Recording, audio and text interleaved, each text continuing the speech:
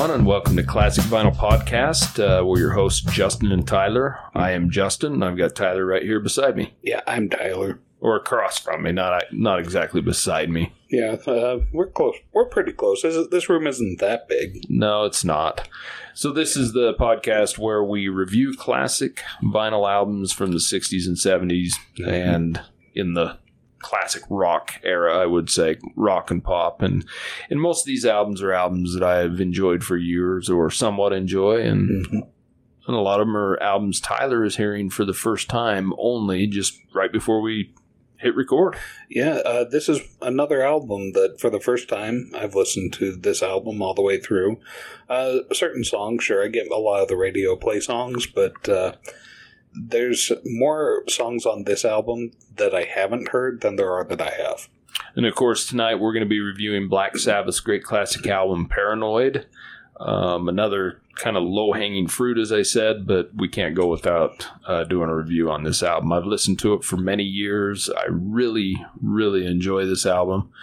It's a fun album. It is. And I just want to get right to it. Let's dig in. Okay, so to give you a little history on Black Sabbath as a band, they're, of course, an English rock band. They were formed in Birmingham, England in 1968.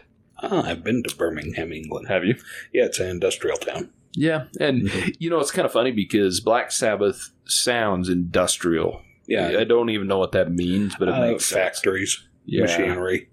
So they were formed by Tommy Iommi, who was lead guitarist, Bill Ward, the drummer, Geezer Butler, the bass player, and, of course, Ozzy Osbourne, the vocalist. You know, the funny thing is they were originally titled Earth. That was the name of the band, was Earth. Interesting. Which I really like that band name, funny enough. Yeah, and, you know, that really fits. It does. But they did change the name to Black Sabbath in August of 1969. So, and they've had many, many lineups over the years, and maybe they didn't want to be confused with hippies. Yeah, I wonder. I mean, they kind of are. I mean, when we listen to it now, it sounds like pure classic rock, right? Yeah. But all in all, I think if you put yourself in the times, Black Sabbath was certainly a shock to the system.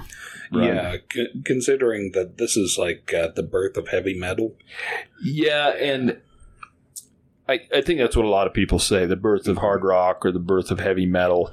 Yeah. I consider it good, heavy blues rock music. It's plenty heavy, but it doesn't ever get washed away. I feel like heavy metal, sometimes it gets drowned out into noise. Yeah, it does. It does sometimes, but you know, Black Sabbath, they've had multiple lineups over the years, multiple singers, things like that. Tony Iommi, he's actually been the one constant in the band. Oh. So, through all the lineup changes. So, Black Sabbath is still a group? Yeah, they're basically still around. I mean, they've had multiple reunion tours with Ozzy and other things like that. But, you know, funny, when they released their first self-titled album, it had a seriously negative critical response. Oh, you know, sure. It's another, I think because of the sound and because of the difference and the shock to the system, you know, the people are hearing, you know, critics panned it negatively everywhere, but it was a commercial success. Yeah, I can see that. This was, a shock to the system is a good word for it. This is the sort of thing that would make a lot of little old ladies clutch their pearls. Yeah, I can see that. You can hear some of the influences from other bands in their music to a certain extent, but I think what makes them so legendary is that they did create a whole new sound, right? And it was heavy. It's dark. Yeah. You know, a lot of people think it's satanic, which I actually completely disagree with. I think if you were to really listen to the lyrics and read the lyrics, it's almost anti-satanic in a lot of ways. But it really is. Because that's something else that I notice is that the messaging here is, it's what I wouldn't call it Christian, but it's definitely, when we talk about the band being named Earth, they're very much about preserving the planet and the species. Let's not destroy each other. Well, they're about peace. I mean, they have a lot of anti-war rhetoric, anti-establishment rhetoric, things like that, but these guys created their own new sound, but it's not noisy. It's not, it never got too weird for me. No, it's just dark. It's different. I mean, the lyrics are very ominous and the music is dark, filled void, if you will. I think if you really sit there and listen to a bunch of Stones and Beatles albums and even Cream and The Who and things like that, then throw on a Black Sabbath album of the same era, it is going to be a pretty big difference to you. And I'm surprised that they don't get more play at Halloween time, because that's what it feels like. It feels like the acoustic version of watching a scary movie. Well, we especially got that with a couple individual songs, right? And we'll get to that when we get to them. But, they've pretty much all through their early career were dismissed by all the rock critics. Got very little to no airplay, but were still very, very commercially successful. And, Tony Iommi wrote almost all the music. Geezer Butler, he pretty much wrote all the lyrics. That's not everything, but for the most part, that's kind of how the band, took care of things. And a lot of people, know that Black Sabbath played with tuned down guitars to give that darker, deeper sound. The one misconception is they didn't do that until their third album, Master of Reality.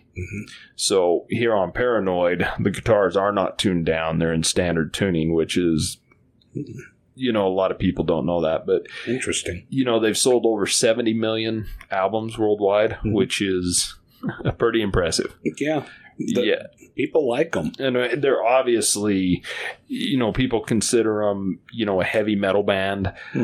I really don't. Like I said, I consider them a hard rock blues band. It, to me, fits better, but I can see where the birth of heavy metal and hard rock come from. I mean, obviously, they paved the way for that to come. There's no doubt about that. They're very heavy for hard rock, but it's, I don't know, I guess maybe enough people have built on the shoulders of these guys that it just doesn't feel all as heavy as a lot of heavy metal.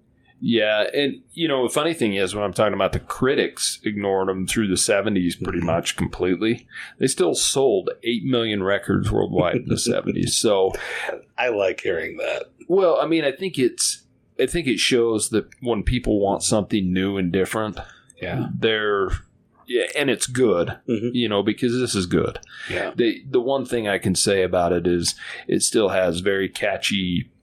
It's got a lot of good hooks in the sound, a lot of good guitar riffs. I mean, this album, if we talk about Paranoid and Iron Man, the songs, or even War Pigs, those three songs have some of the hookiest choruses and things. I mean, easily recognizable. Even if you don't know who Black Sabbath is, you've probably heard Iron Man or Paranoid at least, And so, they've had multiple lineups over the years. Ozzy was actually fired in 1979 from the band because of his substance abuse, funny enough. He used drugs? He used something. It just says substance abuse. So, I mean, it could have been crayons or animals on stage. that was later. So he actually recorded 8 albums with the band. Actually 8 initially, and then another one in 2016 when he reunited. He was actually replaced by Ronnie James Dio, who give Black Sabbath a completely different sound, the way he sang, and I think really propelled them into that heavy metal. And with Dio, they recorded 4 albums, and he actually reunited with them later as well. Ian Gillan, who was the lead singer for Deep Purple for a while, also joined the band from like 1982 to 84 or 85. I know for a couple years right there. So he was in the band as well. They've had multiple other singers, Glenn Hughes and Tony Martin, a couple of them to name, Ozzy rejoined from like 97 and 2006. They did some other reunion tours in 2010 and 14 and even after that. So, they've had a lot of different lineups, but I think they've always stayed pretty true to the Black Sabbath sound, Yeah, they're very much still going. They are, yeah. So, let's get to the album. Yeah. So, obviously, Paranoid, it's their second studio album from Black Sabbath, released on September 18th of 1970. They were signed to Vertigo Records in the UK, and they were on Warner Brothers Media in the US, which I don't know if they're sister companies or whatnot, but... Be interesting to find out. Rolling Stone ranks this album number 1 on the top 100 metal albums of all time. I can see that. I think from the music, from the huge influence it gives, and just everything it created, I mean, just a super successful album. And Rolling Stone also ranks this as 139 of their top 500 albums of all time, of any album. So, well, I think that other metal bands could take a big lesson from this, because music in this is very good. It's fast and it's upbeat, except for a couple of songs, but you can hear the notes, you can hear the instruments, and they're all very good musicians. Yeah, and for me, there's some heavier music I like, but I do like being able to have a beat to it. Yeah. Have a hook to it, being able to hear the lyrics. It's funny because you can hear Ozzy, what he's saying, better when he's singing than you can if he's just talking. Very if you true. ever listen to Ozzy talk on TV or something. And I was surprised at how well I could understand Ozzy. Of course, he has been battled down for years and years with his substances, correct? Yeah, that's true. So... it was produced at Regent Sound Studios in London. The producer was Roger Bain. The album was actually originally called War Pigs, which is the song that kicks off the album. But I believe the studio thought it was too... Because, the Vietnam War was going on at the time, and I think they thought it was too forward or political or whatever it was, and they recorded Paranoid, I think was the last song to go on the album, and it was kind of an accident in a way, and that ended up being what the album was titled. So if we talk about the cover, it's got this guy in a Dayglow outfit, and he's got a sword and a shield, and it's kind of like a double exposure thing. It was supposed to go with the War Pig name, right, of the album title, but they left the cover the way it was. Interesting. I know it was originally released I believe in England, just as a gatefold sleeve with just the band picture on it in black and white, but that was kind of taken over. But and the font on it too, where it says Black Sabbath Paranoid on the album cover, is kind of cool. It's kind of a creepy looking font, so I like that. But these guys, they got the creep factor going. Well, I think when you get down to Black Sabbath, we were talking about the satanic portion of it. I really don't consider this band satanic. I consider them more shock rock than anything, but I think they were labeled satanic because I think some of their songs were misunderstood and things like that. Just because they mention Satan by name in the songs doesn't necessarily mean that they're saying positive things about the devil. But they also mention God.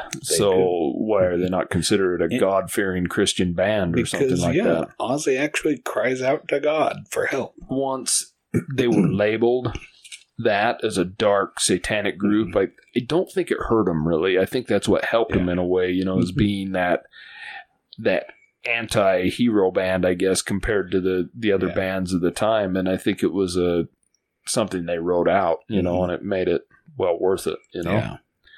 So Paranoid, with pretty much no radio play, hit number 12 in the US and number 1 in the UK. Really? Yeah, so that's impressive. Pretty impressive, And this album, even though they'd released one album before, this album and the popularity of it pretty much led to their touring America and touring the world, Yeah, I guess I shouldn't be too surprised that they wouldn't play Black Sabbath on the radio, but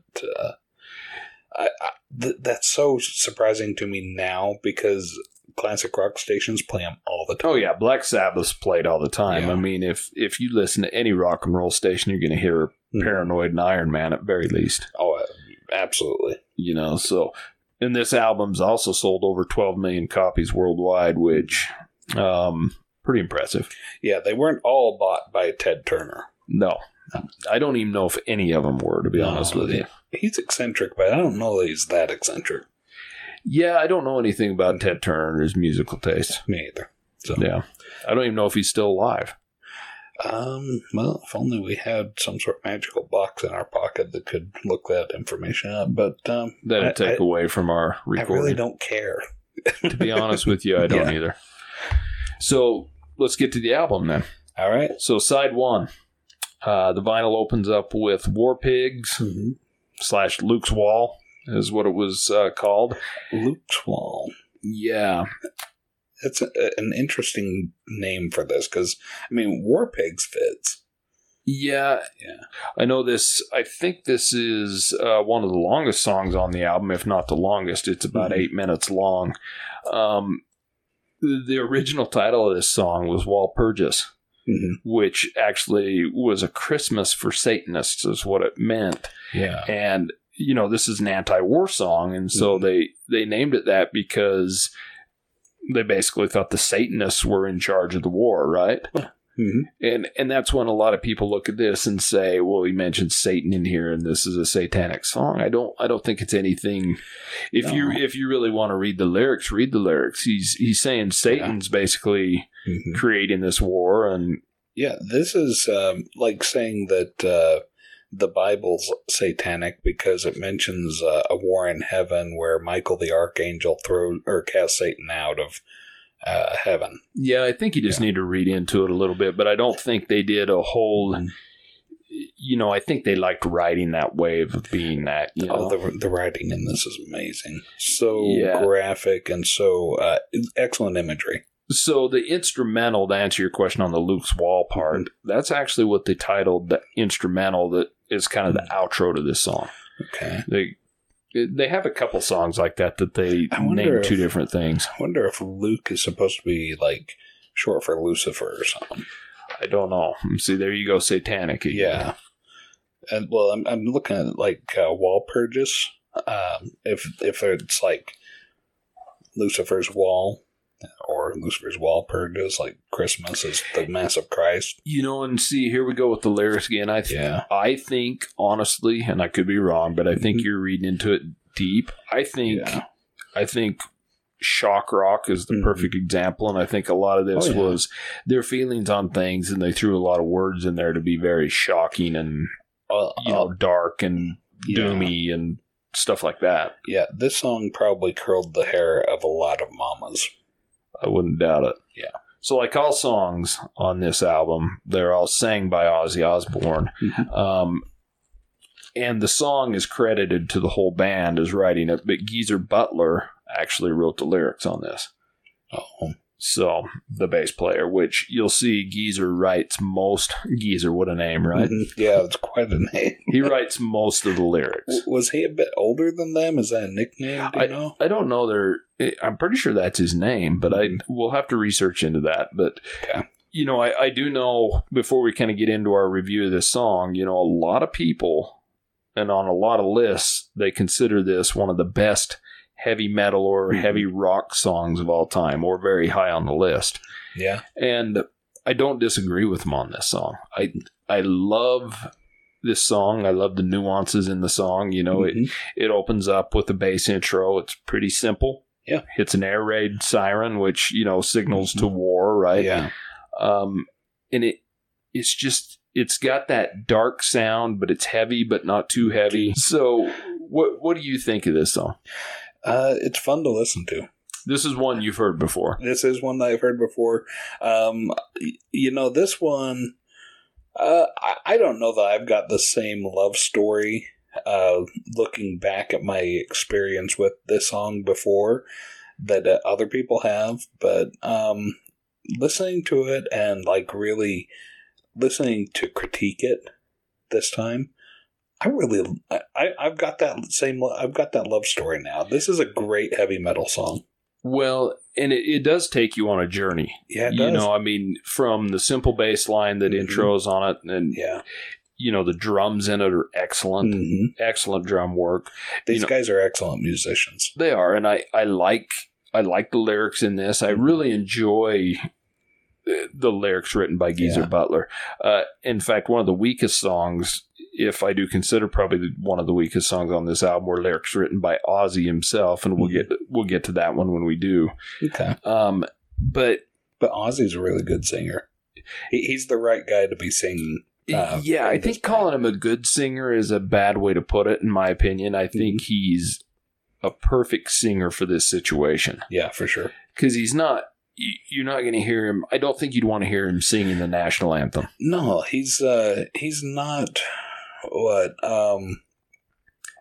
not Andrea Bocelli. He's not somebody that you want to just sit in and listen to him sing a cappella. But as the lead singer of Black Sabbath, he's perfect. Well, he's perfect because you got the dark, really deep-sounding music. And he's kind of a shrill voice in a way, and it just fits. Shrill but clear. Yeah, it's pretty clear. You know, and this truly is an anti-war song. You know, it starts off in some of the lyrics, you know, and I really enjoy the lyrics in this one. Politicians hiding themselves away. Yeah. You know, basically saying politicians are the ones that are starting these wars. But I ain't no senator's son. That's a different band, but close. But that's kind of the thing, right? Yeah. Is that, hey, the politicians are never the ones that have to go out and pick up the guns and march into oncoming fire, right? Exactly. It's your sons, it's your friends, it's the working class. The working class, you know, and they do mention Satan in this. Satan laughing spreads his wings. Which is awesome imagery. It is, because I don't take that as satanic. I'm taking that as, he's pleased with war. Exactly. Yeah. He loves watching us destroy each other. And this is an anti-war song. Yeah. And, you know, I really enjoy the instrumental at the end of this song. I guess the whole song is good because, like I said, it takes you on a journey, hits the instrumental, which is apparently called Luke's Wall. And the only thing I don't really like on this song is how at the very end it speeds up to finish. And I've never really enjoyed that. It's kind of weird. Yeah, and I guess after reading about it, I guess that was put on in post-production, and the band didn't even know anything about it, but they did like it. Oh, so this was post-production work of just manually speeding up the playback? Yeah, okay. just to give it some kind of ending. It's probably better than a fade-out because, you know, I don't really enjoy fade-outs, but I would have rather seen it end a little different. Not that it's bad. That's probably my least favorite part of the song. But this song's an amazing song. Yeah, the writing on it. It's amazing how simple some of the words are, and yet the writing is very profound. Like one of the lyrics I jotted down was "making war just for fun." Like there's nothing spectacular about that phrase.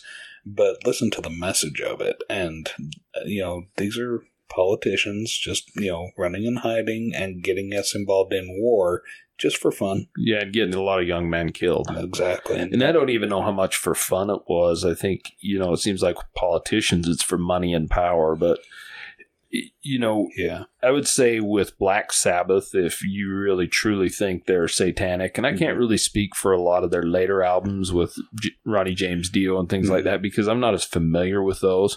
Yeah. But I am pretty familiar with Black Sabbath's first 4 or 5 albums, and I see some satanic references, but most of the time it's anti-satanic. It really is. And in fact, during this song is where I jotted down the question, how sincerely satanic are these guys, or is it just image? And, you know, we got into a discussion while listening to it that answered that question. It just doesn't seem like these guys are Satanists. I don't see them, you know, actually performing black masses. No, they were.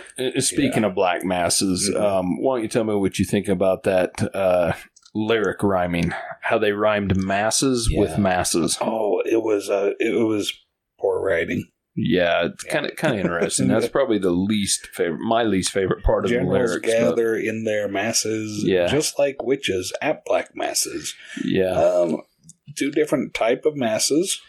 But the same word, same exact word, same spelling. little bit corny. I've always thought that was a tiny bit corny, But, it is what it is. And you got to remember, these are young kids, and that's why I don't buy into in the the field, satanic the thing. body's burning as the war machine keeps turning. And that's good rhyming. That is, and that not only good rhyming, but the imagery that brings is amazing. And that's just it. These guys are good. Yeah, Geezer Butler, who does most of the lyrics, he's pretty straightforward with them. If you read them, they're not. I mean, some of them have a lot of imagery some are a little to bit them. more poetic than others, but the imagery is always present. Yeah. So good song. Let's move on to the second song. Sure. Probably, if not the most recognizable song, and probably the second most recognizable song, depending on who you are. But yeah, and I don't know you know this song, but you may not know it by its name. You don't know it as Paranoid. Well, that's funny enough because it doesn't say the word paranoid in the song anywhere. That's true. So obviously this is Paranoid. It was the first single for the band. It was their first single. And they had The Wizard as the B-side. And The Wizard actually is a song that was on their first album. So their self-titled album.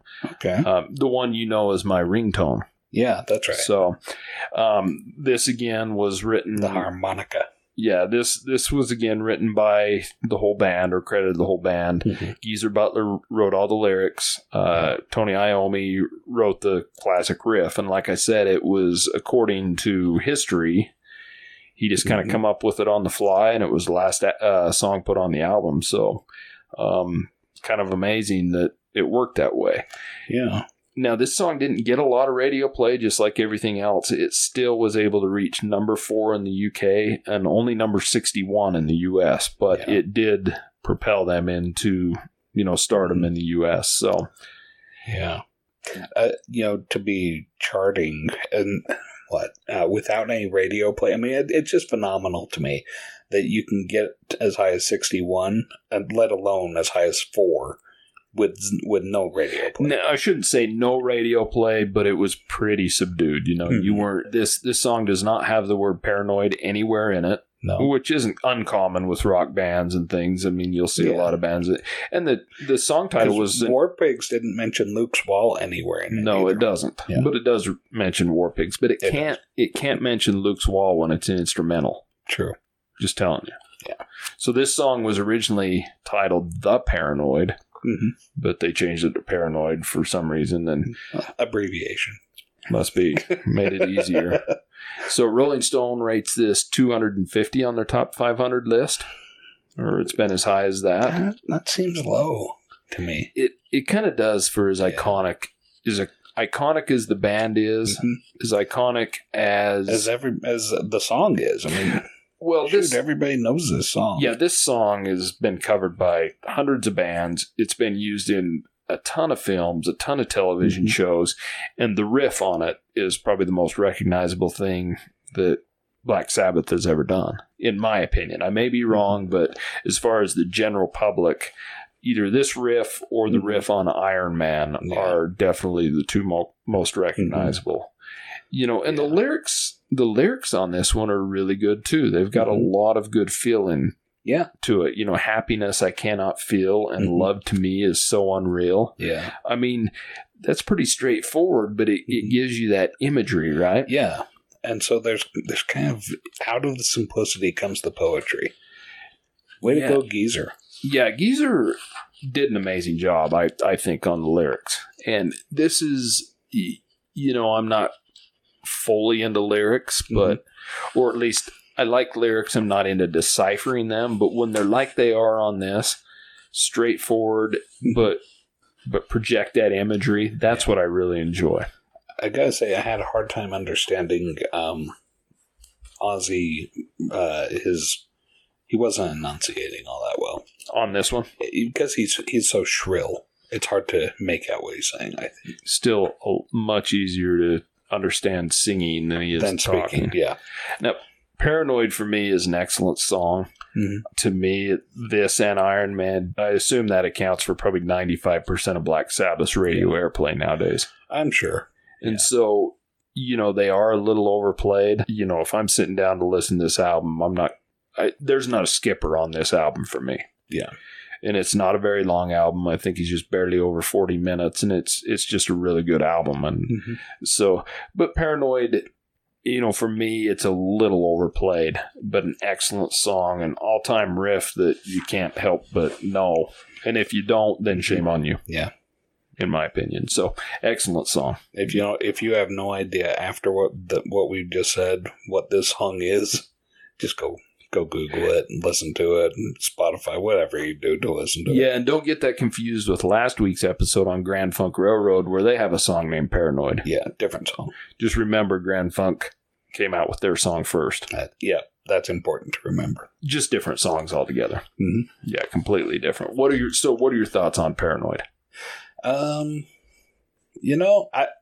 get that it's a very popular song. It's been put everywhere. It's, all over the place.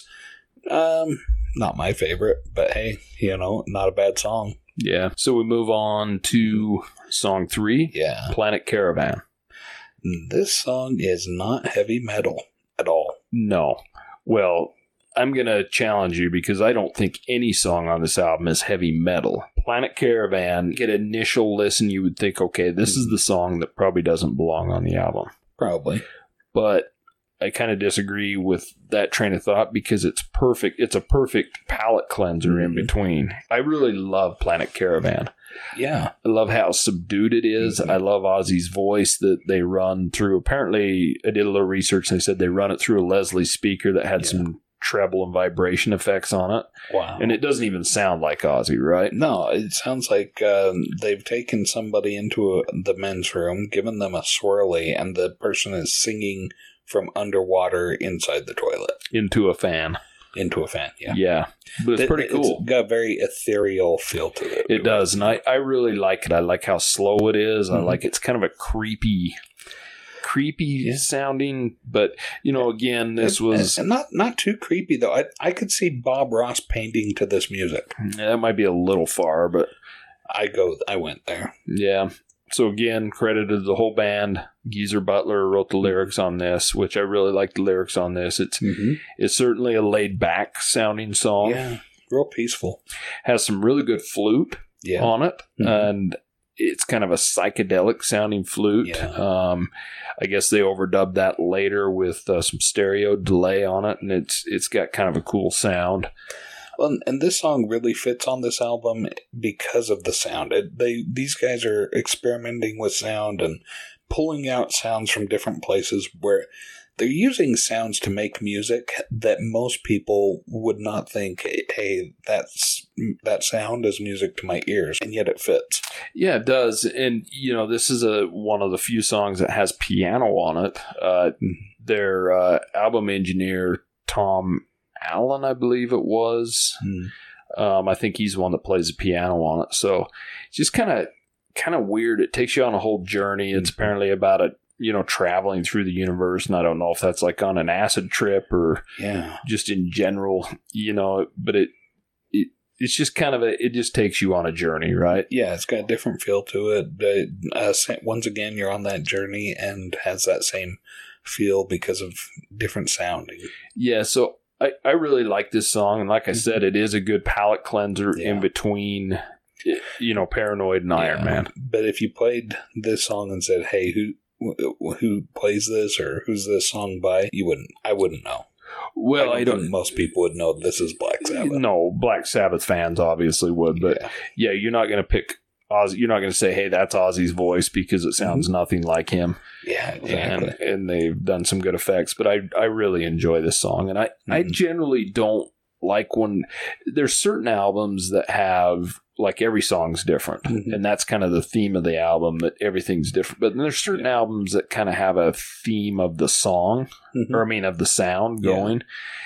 And you throw a weird one in there and it seems out of place. This doesn't seem out of place. It just seems, I don't know, maybe it's just because I'm so used to hearing it for so many years. Well, let's see. The year's 1970, so it kind of plays out a little bit like a sunken living room lounge, cocktail party or fondue party. But it's just, smooth, laid back music. You go some strange places with things. Hey, it's the imagery of Black Sabbath. I didn't write the music. I just went where it took me. Yeah, and I get that. I just don't. I never would have went to fondue party.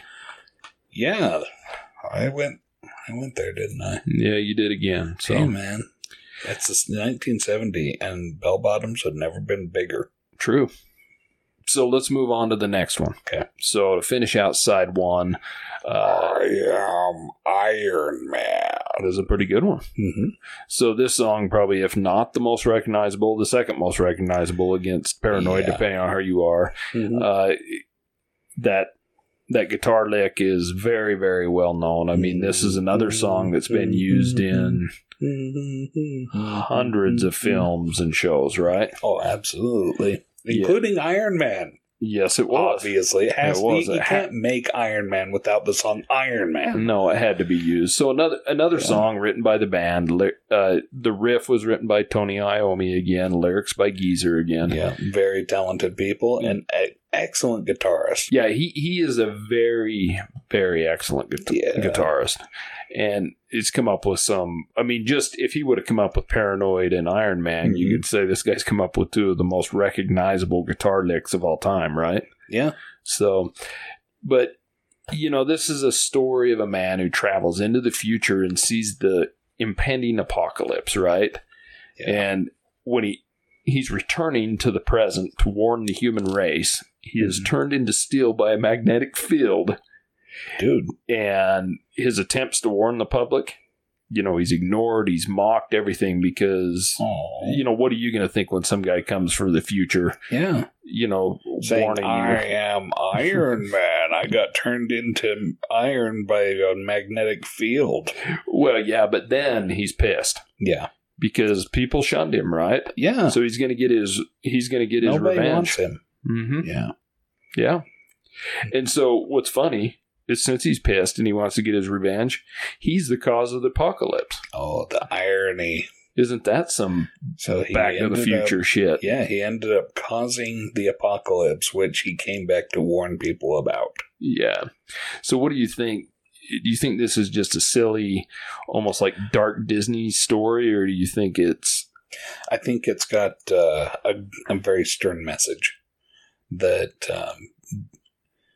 don't become the cause of the of what you're warning people about, the disaster that you're warning people about. It's kind of interesting. So this, and I think that's with like protesting and like what I'm just kind of thinking out loud here, but like if you've got people that are tree huggers spiking trees, well, then you're becoming, you're adding to the destruction of the planet by spiking the tree. In the name of trying to save the forest, you're still destroying the planet. And, or by setting a forest fire to prevent logging. Yeah. So, interesting thing about this song, it was also released as a single. But this song runs about 6 minutes long, and they did cut it down to 3.5 minutes as a single. Okay. And it did moderately better on the charts than Paranoid, reached number 52.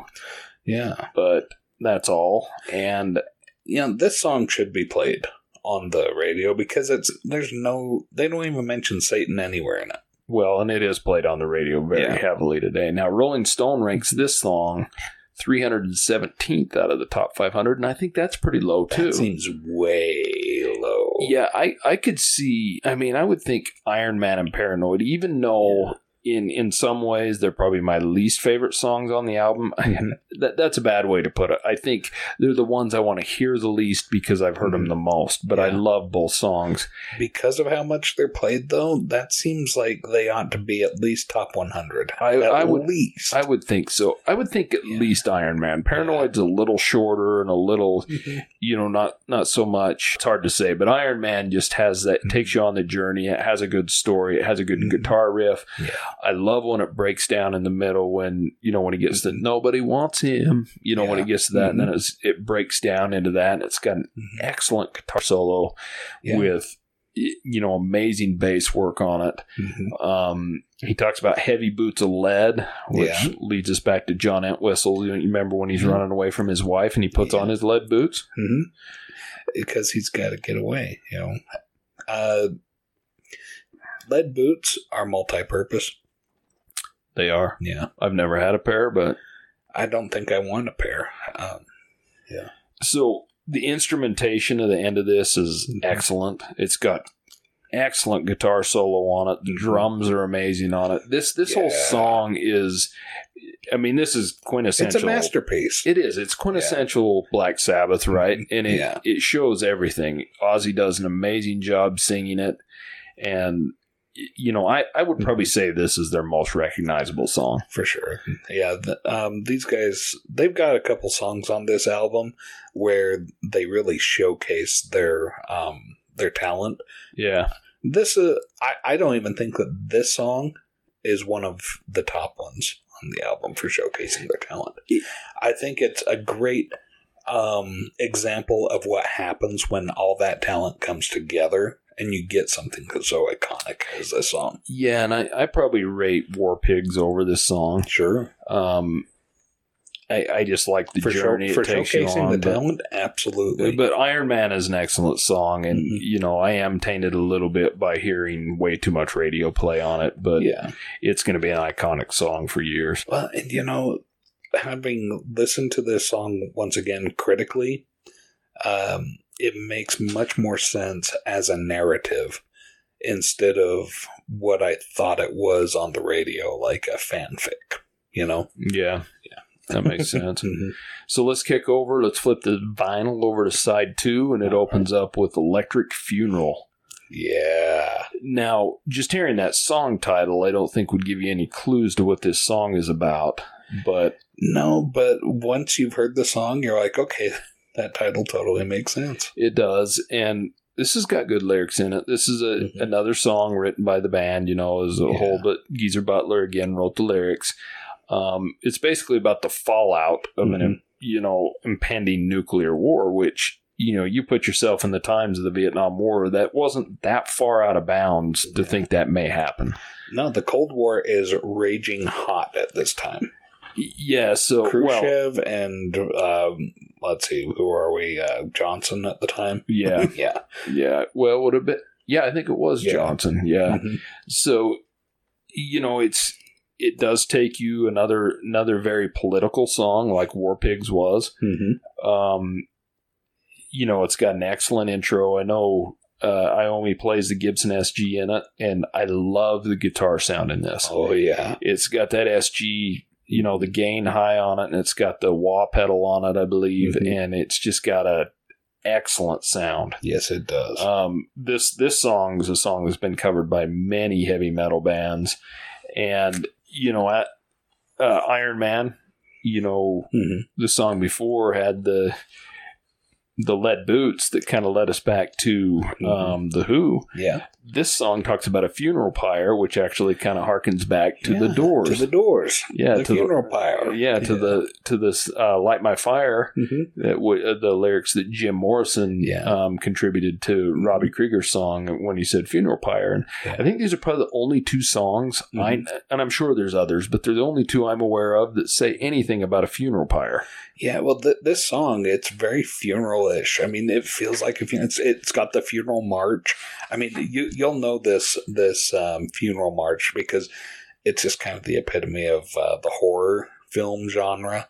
Like, it's creepy. It kind of sounds like an organ playing, and What do you think they mean by the title Electric Funeral, though? Do you think it's... After listening to the song, okay, I wrote down, we'll all be like electric light bulbs with no one to bury us and no one to bury if there's a nuclear or radioactive annihilation. So these guys are making a very strong statement against nuclear warfare, against nuclear, the use of nuclear weaponry. Once again, another political song. These guys are trying to make a very strong political statement with this album. Yeah, I mean, this is kind of the third anti-war song on the album. This is the funeral march for the world. This is our funeral march. Yeah, and I think when you start listening to the lyrics of these songs and really pay attention, that's why I don't buy into the Satan bullshit on this, because it just doesn't pertain. No, once again, I've got my notes written down here at the bottom of the page. This band is completely misunderstood because of the name or satanic overtones. This band is bleating for peace and de-escalation. It's a good way to look at it. Mm-hmm. And some heavy drugs. That's right. Oh, that too. Yeah, that too. Which, comes out in the next song. Yeah, so the next song, Hand of Doom, another long song on the album. It runs about 7 minutes. It's kind of a slow song. It's got a good intro to it. Mm-hmm. Well, I shouldn't say it's a slow song. It starts out slow. And, it's kind of a strange song because Ozzy's lyrics in it are really good. Mm-hmm. And then the song after, the first initial little piece of it kicks in pretty heavy. Yeah. And it goes back to the bass and stuff like that. Now, this is another song credited to the band, lyrics by Geezer Butler once again. What's kind of strange about this song, we'll get into that in a second, but it's another song against the war. Yeah. It's about, U.S. soldiers that were arriving in England from the Vietnam War that were arriving with severe drug addictions, drug problems, issues related to that, all caused by the war, which it was a serious issue, right? It wasn't just the fever that they brought back from Vietnam. No, and they brought back the opiates. Well, that's the thing is, even the people that weren't killed in the war or maimed in some way, come back damaged. They do. And, this is kind of a drug raging time period. But this is not marijuana. This isn't just, smoking some dope. No, this is mostly heroin coming from the Vietnam era. And the lyrics in this are very telling of that. Let's see, I jotted down some of them. Tried something new, now it's killing you. Heroin. Then he's got take sleep that you don't know, give death a kiss. And that's kind of like when they talk about, the needle going in, mainlining heroin, and you see people that do that and they start to they fall asleep, it kind of knocks them out and, they're going into a sleep, but they don't know that they're sleeping. And they're giving death a kiss and sometimes people die from it. Then another one, mind full of pleasure, but body looking ill. Yeah, people that have been on heroin for a while, you've seen them. They look really gaunt, and they a lot of times seem like they're not taking very good care of themselves. They look real thin and pale and ill. Yeah, that's what's interesting about this song. I mean, because it's kind of on the other side of the war. Is okay, some of the other side effects, right? Well, yeah, we've got the anti-war songs and things like that, but this is basically saying, look, people are coming, but they may not be coming back in a body bag, but they're damn close to it anyways because of what they've experienced and what they, what addictions they've caught, and it's kind of crazy, And do you remember the song by Sting, the Children's Crusade? No. So it's about 1914, the Great War, and there's a line in there that says, "Poppies for young men, death's better trade." Or bitter trade. I can't remember if it's bitter or better. But I jotted that down here. I'm like, okay, so poppies are also the source of heroin. I'm like, that really adds a different meaning to that lyric. Because in the Sting's song, Children's Crusade, it seems like the message there is, well, poppies are, popping up on Flanders Field where all these bodies have turned into fertilizer. But now we've got these young men going off to war, coming back with opioids, the fruit of the poppy. Yeah, it's kind of interesting, and it's kind of where this one's following in too, And I gotta say, this song, there's three different stages, and that middle part that doesn't really fit in. That it starts off slow and everything, and then really speeds up, right? Yeah, that's what I was going to say is that I really like the beginning and the end of this song. Yeah. And I even like the middle, but it doesn't fit. It's almost like it should have been a separate song completely. It does. It's a completely different time signature. It's a completely different song right in the middle. And I mean, that's how it was meant to be. But I think it's just meant to give you that imagery of a heroin trip. Well, it could do. It just, for me, I really enjoy Hand of Doom here. I enjoy the beginning and end. I think they could have done a good instrumental in it and made that as another song, but sure, hell, it is what it is, right? Still a good song. So, really good song. And it's got a good slow outro, and the bass is really good on that outro. I really enjoy it. Yeah, that's kind of the cool thing, is it really plays out that whole heroin thing where you really slows you down, right? Makes you lethargic. Yeah, it's kind of an interesting song. Yeah. It shows their intelligence in their writing, at least, again, the imagery you get from things, right? Yeah. Kind of interesting. So now we move on to Rat Salad, which it's Rat Salad. Interesting they called it that. This is an instrumental song, not very long, just a couple minutes. It's got good guitar work at the first. It's got some good drums. An amazing drummer. Yeah. I do like this, but it's probably my least favorite song on the album just because it doesn't really... This is one I could say doesn't really fit in. It would have been good tagged on the end of another song or something as the outro, as the musical piece. And I'm not saying I see that. I'm not saying I dislike it. I don't skip it. I don't have any skippers on this album. It's just, it's okay, Yeah. I feel like the music really reflects the graphic nature of the title, Rat Salad. But what I think would be very contributory to this would be to have Ozzy, just pipe in every once in a while screaming out Rat Salad, like the B-52s with Rock Lobster. Yeah, I guess it would be similar, wouldn't it? So, to me, it's just a little bit of album filler, but not a bad instrumental, No, and once again, a showcase song where you really get to see the musicians showcase their talent. Yeah. So we move on to the last song on the album, which is Fairies Wear Boots, which was originally referred to as Jack the Stripper Fairies Wear Boots, but on later releases it isn't. Are they lead boots? They're not lead boots in this one. Yeah, it doesn't sound like lead boots. No, fairies can't carry. Sounds more like jack boots. Yeah. Yeah, like skinheads would wear, right? Similar, yeah.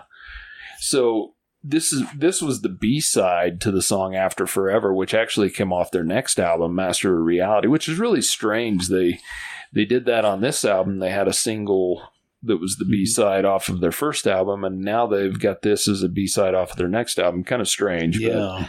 But, this song was credited to the band, and the lyrics on this one are the ones that were written by Ozzy Osbourne. And I think the lyrics on this are probably the weakest on the album. The lyrics. And he supposedly said he wrote it about some skinheads that had called him a fairy, because of his long hair and all that stuff. And they've interviewed him, and he said, well, the second half of the song's about acid, LSD, whatever, but in our reality, Ozzy simply doesn't remember, and I don't know, that shouldn't be a surprise, right? No, there was some substance abuse. Well, not only that, we're talking 50 plus years ago, how much are you really going to remember anyway, especially when you were under the influence the whole time, right? Yeah, for real. I mean, this is a wild ride. Yeah. So it's got a really good kind of a psychedelic style intro to real it. Peppy. Yeah. Yeah. Like and when the lyrics finally do kick in, it's got a really good beat to it. I really enjoy the beat. Nice rhythm, yeah. And the guitar bends in this are amazing. The guitar work, again, by Iommi is just excellent on this. Master guitarist, yep. Yeah, the guitar solo in the middle is excellent. I love how it kicks up a notch at the end. The drumming is superb in this song. I think the only weak part of this song, honestly, is the lyrics, but the musicianship in this song is amazing. Yeah, the lyrics, I can see that Ozzy's, jabbing back at the Doc Martens wearing skinheads and calling them the fairies, right?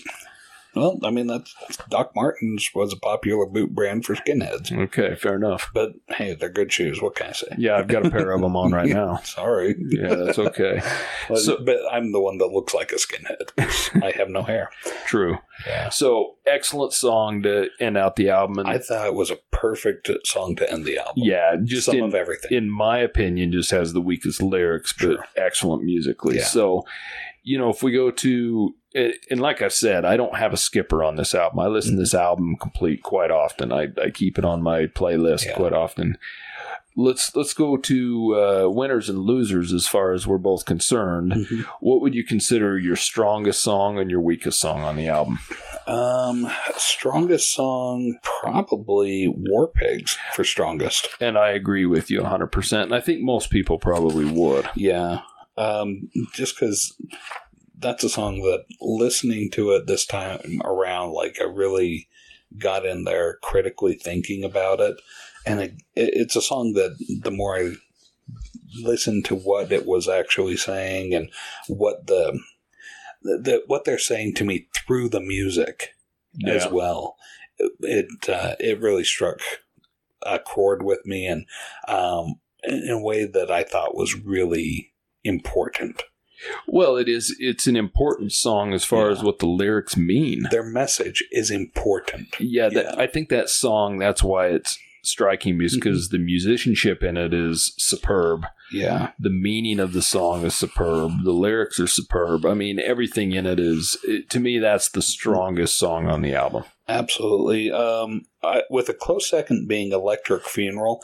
I liked Electric Funeral so much that now I'm going to tell my wife to put it on like her Halloween playlist. Because there's a lot of Black Sabbath songs that have that creepy vibe to it, that creepy feel, that funeral march that I've got written down, for heaven's sakes. Yeah, that funeral march. It, that's the sort of stuff that you want to hear at Halloween time, creepy music, but nobody thinks about Black Sabbath.